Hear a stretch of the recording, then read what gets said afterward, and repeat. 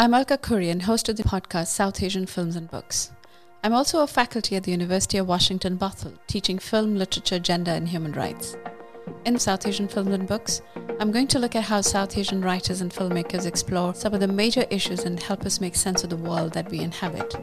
From politics to culture, each episode looks at a topic that impacts and shapes the lives of people living in South Asia and its diasporas. This is South Asian Films and Books, an original podcast broadcast from Seattle. Subscribe to South Asian Films and Books as soon as possible so you don't miss a single episode. My guest today is Dr. Tanmeet Sethi, a board-certified integrative family medicine physician and clinical associate professor at the University of Washington School of Medicine, who spent the last 25 years on the front lines practicing primary care, working in global trauma, and community activism. I'll be talking to her today about her debut book, Joy is My Justice. This book is a deep dive into cultivating and practicing joy in the face of oppression and day-to-day hardships. In her book, Dr. Sethi makes a compelling case for spinning the dominant narratives of eternal doom, despair, and loneliness shaped by our capitalist, individualistic society. Dr. Sethi is not coming from a place of false positivity, but rather argues that joy thrives through resilience. She challenges the idea that people will always be stuck in their ways, unable to lead fulfilling lives, and provides methods to rewire one's brain. Her book provides countless techniques and bits of advice that people can use in their daily lives to tackle fear, negative thinking, and anxiety. Dr. Sethi joins me from Seattle. Welcome to the podcast. Alka, I'm thrilled to be here, and thank you for that lovely introduction. Absolutely. Thank you for joining the show. So you write about the difference between happiness and joy. While happiness is a cognitive construct, joy is what your body knows and is familiar with. Do you think the average person recognizes those differences? Most consider both emotions synonymous with one another, but you describe joy as a more complex, multidimensional thing. Do you see any similarities between the two? There are similarities, but there are very important nuanced differences, which you refer to. And I think that most people do not recognize what I'm about to explain as the nuances because they are not given to us in that way. I think the mental health conversation actually does a disservice to us, especially those of us on the fringes of the dominant society. So there are overlaps in the sense that both involve pleasure, involve a state of well-being that we all enjoy and strive for, that we balance out in terms of what our hardships are. We want to have more joy and happiness. I think both are welcome and both are beautiful. I really mean that. What I think is different, though, is that happiness is presented to us in a binary construct. It is a state of emotion that is, by definition, not possible to exist if we're angry, sad, grieving, or fearful. And what I want people to understand is that joy is a different, nuanced conversation. It's saying that we can have expansiveness and ease in our body that can help hold the hard. Happiness doesn't allow for that entire conversation.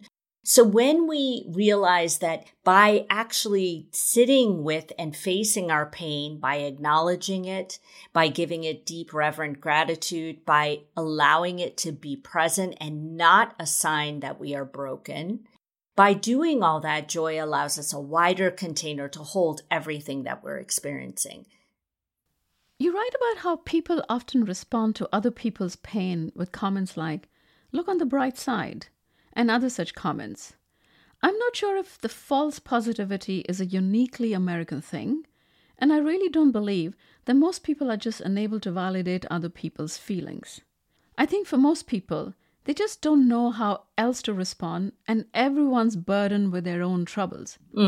Are there ways we can, as a society, move beyond those unhelpful but ill-intentioned comments? It'll take longer to transform our care systems, but how can we, in our day-to-day interactions, transform the way we respond to others who are struggling? I think your question is so important, Alka, and so complex, really. What I think, I completely agree with you. I don't think people are trying to say things that are not helpful. I think they are trying to say what they can to others who are in struggle.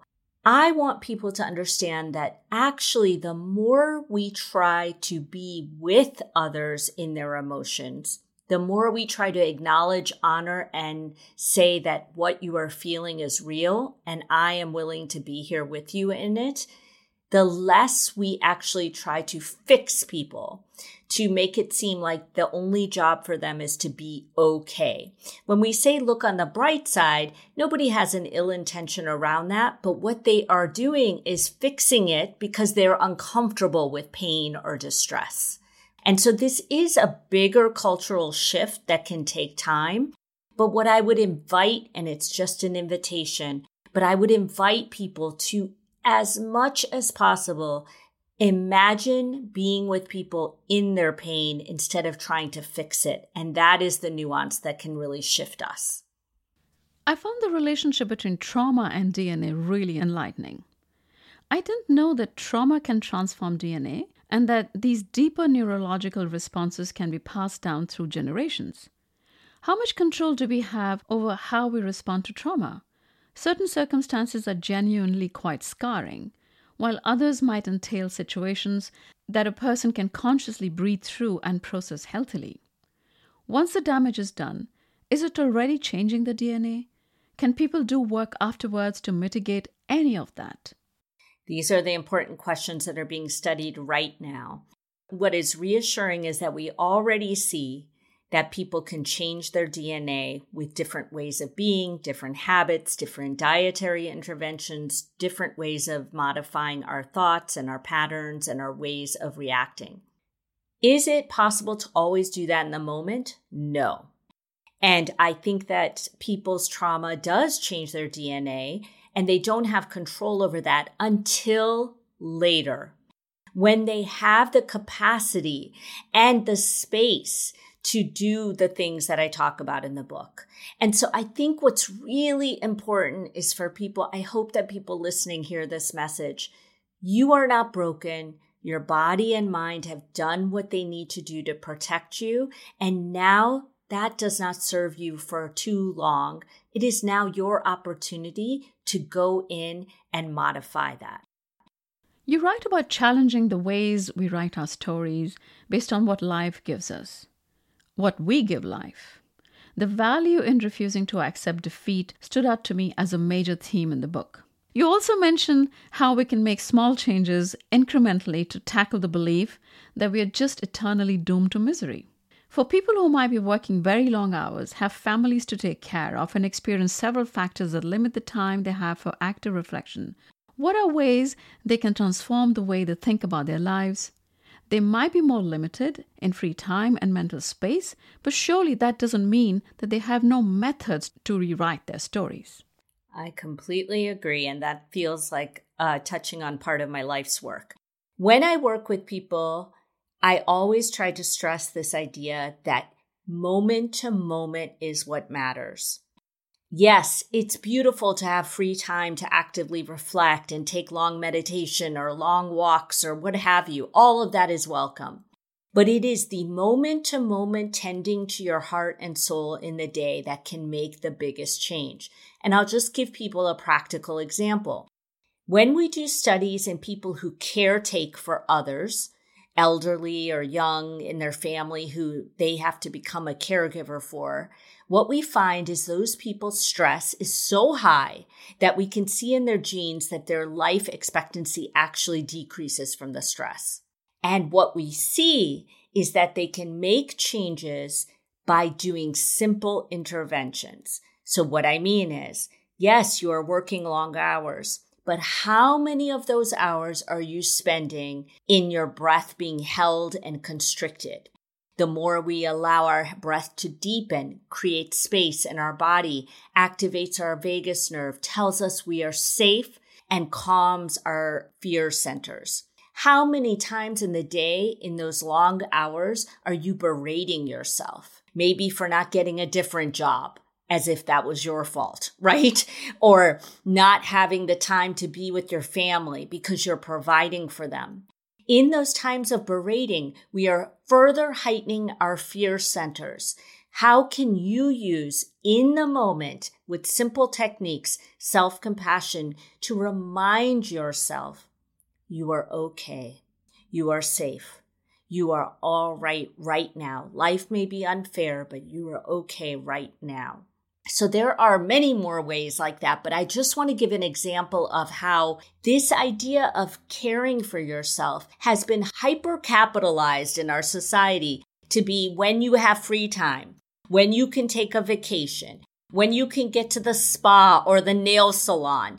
And the truth is, none of that is as deeply liberating in our body. Of course, I would love all of us to have all of that. But it's not the deep liberation I'm talking about in these practices where we can still give ourselves that justice in our body. And so I really want people listening to understand that there is a way that this is a deep, innate human right that we need to reclaim. I really enjoyed what you wrote about the why me versus why not me perspective. I think people naturally respond to situations thinking that they either deserve something or they didn't deserve something. It's really a ludicrous concept when you think about children born into poverty as compared to children born into comfortable lives.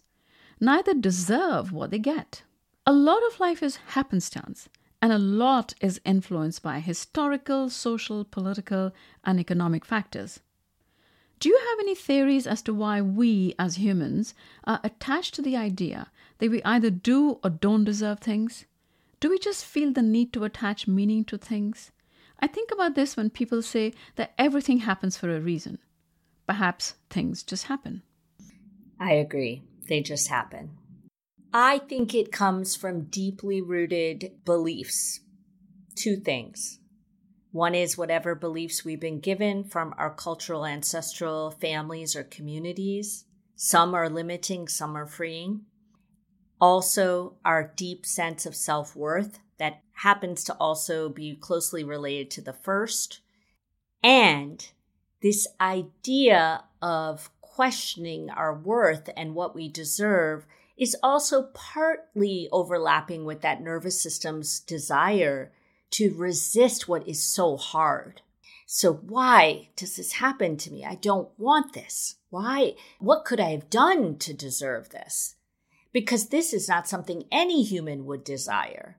I think it's so complex, but deeply woven in is the fact that it is deeply difficult to be human in an inhumane and unjust world.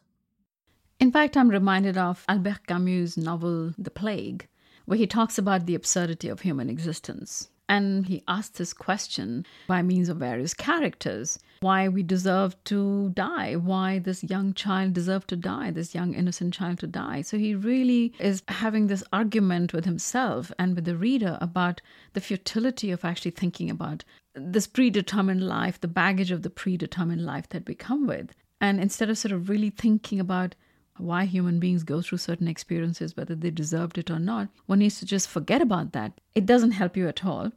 And so the most important thing is to get on with the here and now and get on with life.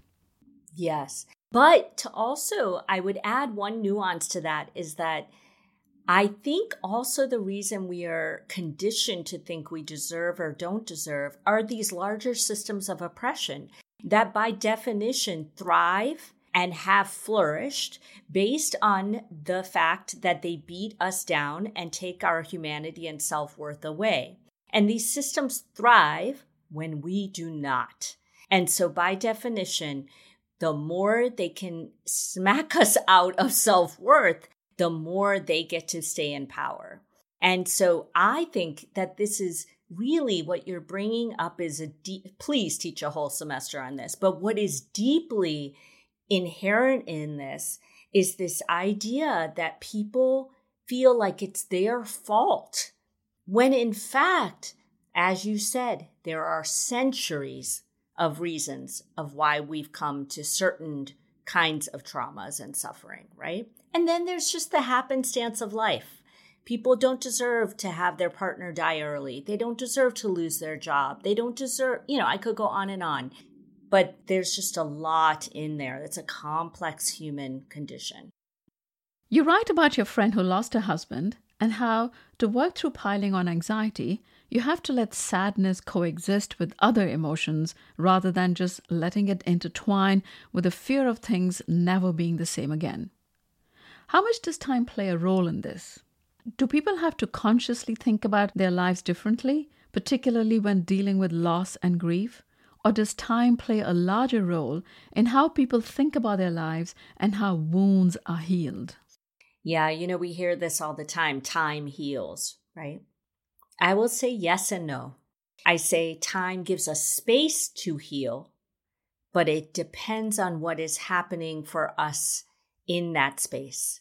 If we're struggling with poverty, oppression, and more trauma over and over in that time, it may get harder to heal. If we are spending that time in isolation without community or support or nature, it may be harder. But if that space of time is allowing us resources and capacity to tend to our heart, to practice these exercises, the knowledge, the power of liberation in our body, yes, time can be a beautiful thing. I think this idea that time heals is almost a way to give up on giving people these resources, this capacity. So it's nuanced for me. I agree. It almost sounds like people abdicating their responsibilities and washing their hands off and say, well, just go away and take your time and you'll be all right, without thinking about incorporating structures of support or providing those structures of support. And our whole medical system is predicated on this horrible practice of diagnosing certain psychological and psychiatric conditions based on time. If you had these symptoms too long, if your bereavement lasted too long, who gets to say that, right? So these arbitrary time constraints. I agree with you. So tell me one thing. Why does memory fade over time, but trauma doesn't? Psychological trauma doesn't. Why? Yeah, I think we don't have all the answers on that, but I do have a few theories and things that have been studied too. One is that we are evolutionarily primed to remember the negative. It's been shown over and over. That is how we have survived. Because if we remember what could kill us or hurt us, we will survive longer. Out in the wild, back in the day. That has stayed with us, and it is why we are able to survive now.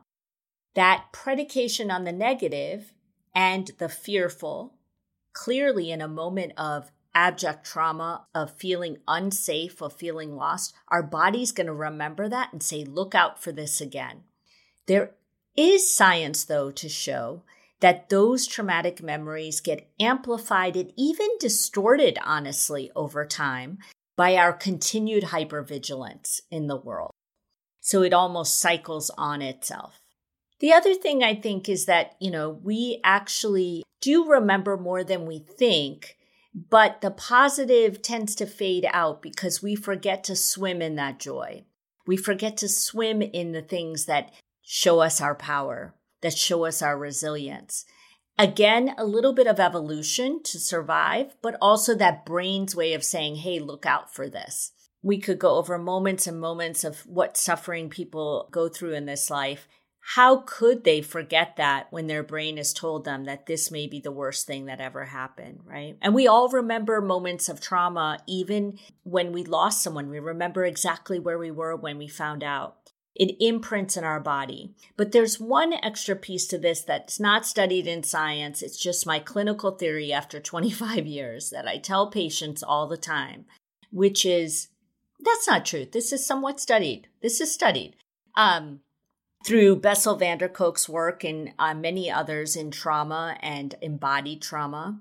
But the way that I phrase it to patients is my own theory, is that what the mind and heart cannot resolve, the body will hold on to. And I think we hold on to it until we can heal. That's really beautiful. Really beautiful. You write about experiencing awe. and how that can give people a greater appreciation for existence and strengthen one's sense of humanity. I got the sense that a great deal of experiencing awe has to do with expanding your perspective of existence, recognizing that you're a small yet significant part of something much larger. For people with anxiety and other disorders, the world can feel incredibly suffocating and claustrophobic, which surely makes it harder to experience awe. For people who might feel trapped on a day-to-day basis, how can they lean into this expanded worldview to experience awe? I think it starts very simply with an exercise like I speak of in the book that's been studied called the awe walk.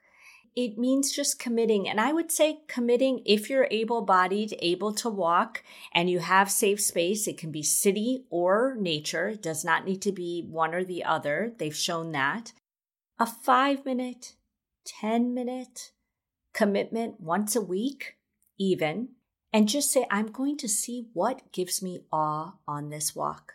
That's a very different way of taking a walk than saying, I'm going to go to relax and just get my mind clear. Do a simple practice of looking for awe. Is it the leaf that turned a different color? Is it the building in front of you and the beautiful corner of that building? I don't know. Whatever it is to you, it really doesn't matter. And they don't say this in the study, but I modify the awe walk for people and say, if you're in a wheelchair, do an awe roll. If you can't walk, sit on a bench and look around you. Let's not let these studies confine us. Let's use the power of the study to show us the capacity of what we can do when we enter into a very simple exercise with intention. You differentiate the 3 different kinds of fear and the difference between fear produced by a real threat versus fear produced by a perceived threat. I think a lot of people, especially young people, they feel that the latter is a more destructive fear in daily life. People can catastrophize easily, and sometimes momentary fear is extremely powerful, and what should be a perceived threat truly feels real. Yes. Are there ways that people can consciously distinguish the two, even after prolonged periods of time when perceived threats feel like the end of the world? Especially for people with anxiety, it can be hard to hold on to fear when seemingly small things feel like the world is falling apart. Can neural pathways be rewritten to better separate real fear from perceived fear? Yes, but it takes time. That's that time to heal. And it takes intention. And it isn't very difficult, but it's not easy to start. Meaning the pathways are simple. Can you start with the foundations? Are you getting enough sleep? Are you getting access to food that nourishes you? Are you in a safe home or a safe neighborhood? And if those are not true, then how can I give my body a feeling of safety in some moments of the day? And how can I commit to giving it more and more moments as the days go on? Don't let your external circumstances dictate how your body translates this life to your brain, is what I would say to people. And so there are many tools in the book, but whether it be breath or whether it be using gratitude or things that have been shown to rewrite those pathways, remember that you can do that for yourself even in small moments. We don't need to change everything about our life and make vast new lifestyle habits that are all encompassing to feel change. We can feel it incrementally, and actually it's probably more long lasting, they find in the studies, when we go slowly like that. So yes, yes, and yes. I was struck by what you mentioned just now about the value of getting a good night's sleep. Talk about that. Well, when sleep is foundational to all these practices, to be honest, because when we don't get enough sleep, actually our brain, we now know in the last 15 years of sleep science, since I've graduated from medical school, we've learned so much. And what we've learned is that actually there's 2 big things, there are many things, but 2 big things pertinent to our conversation that are happening in sleep is 1, is we are actually almost like a lymphatic system in our brain, cleaning out toxic thoughts and toxins from our brain every night. It is almost impossible to think well, have capacity for decisions, to make change when we are not getting enough sleep. 2 is that sleep is actually when we reconsolidate memories of good. And when we are able to form those pathways so we can swim in that joy more. And so I really want to stress to people that there are foundational things that all of us should be human rights. We should all have the safety to have good sleep.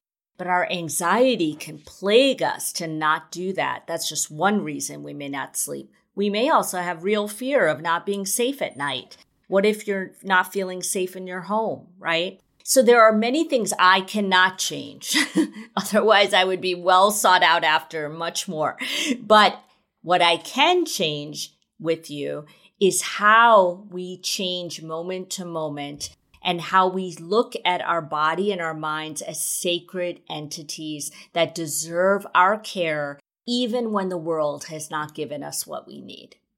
And then there's also some kind of a competitive lifestyle where we're literally living our lives on the edge and trying to minimize our sleep because there's not enough hours in the day to do our work, to carry out the duties that we've given to ourselves. You are so right. And so people think that if I stay up a little longer and get this done, it will make today better. And I will tell you, there is never an hour you can spend on your computer that will be worth the hour of sleep. Never. You write very powerfully about having a sense of purpose in order to navigate the world with ease.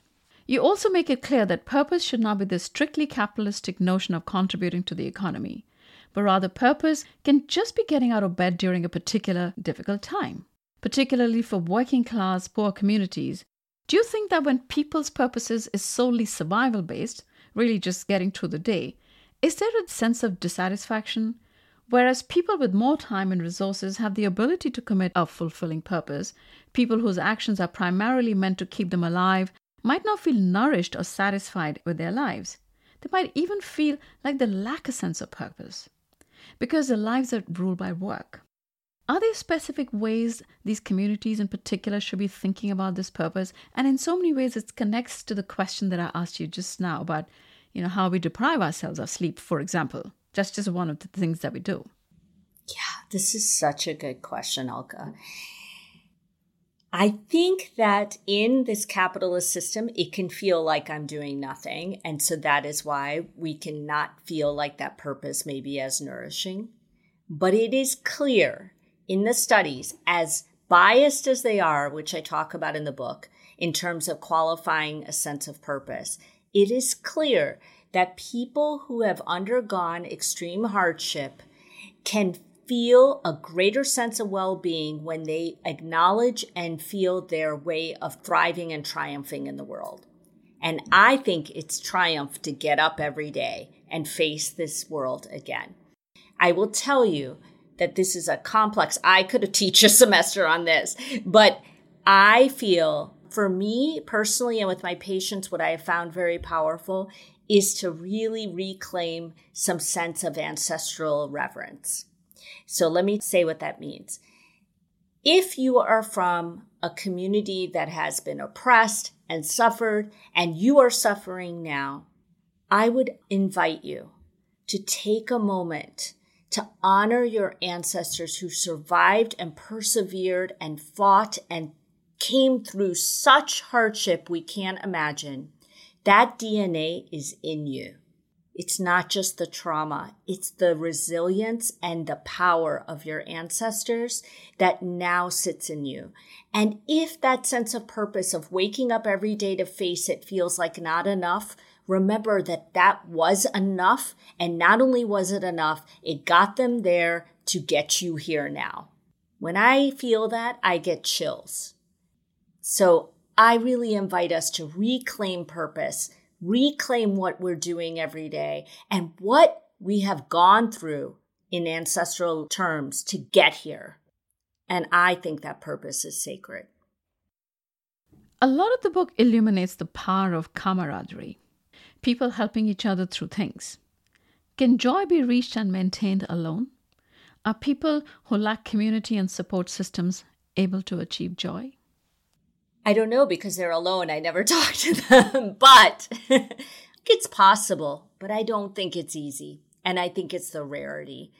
So what I tell people who feel isolated, who don't have community or support, is actually related to our last conversation about ancestors. Can you draw on that community? Can you, in your imagery, draw on all the people who have persevered and gotten you where you are today? Can you draw on people around you who you may not even know? So are there teachers, role models, people you look up to? I give some imagery in the book of ways to do that. And I have found that to be incredibly powerful for people I work with. And I personally will tell you I use that almost every day. And if I am in a particularly dark moment, I might draw on either a circle of people that I imagine as teachers to me who I've never met, but I've followed their teachings.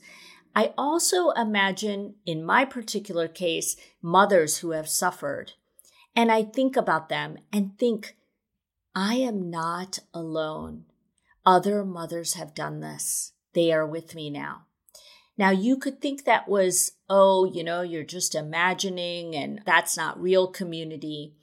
But there is power in the neurochemistry of what that provides. It provides us those same hormones of connection and our same ways of dampening those threat centers. So I think that it can be a tool. I do think, though, it is very hard to feel joy if you cannot feel connected to others in some way, in that way or in real life. But never forget your imagination. I think imagination is justice as well. And now my final question. How do you put your own theory into practice? How do you live your own work?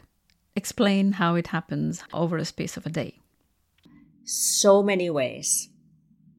When I get out of bed in the morning and my feet graze the floor, I think right away a moment of gratitude. Another day has been given to me.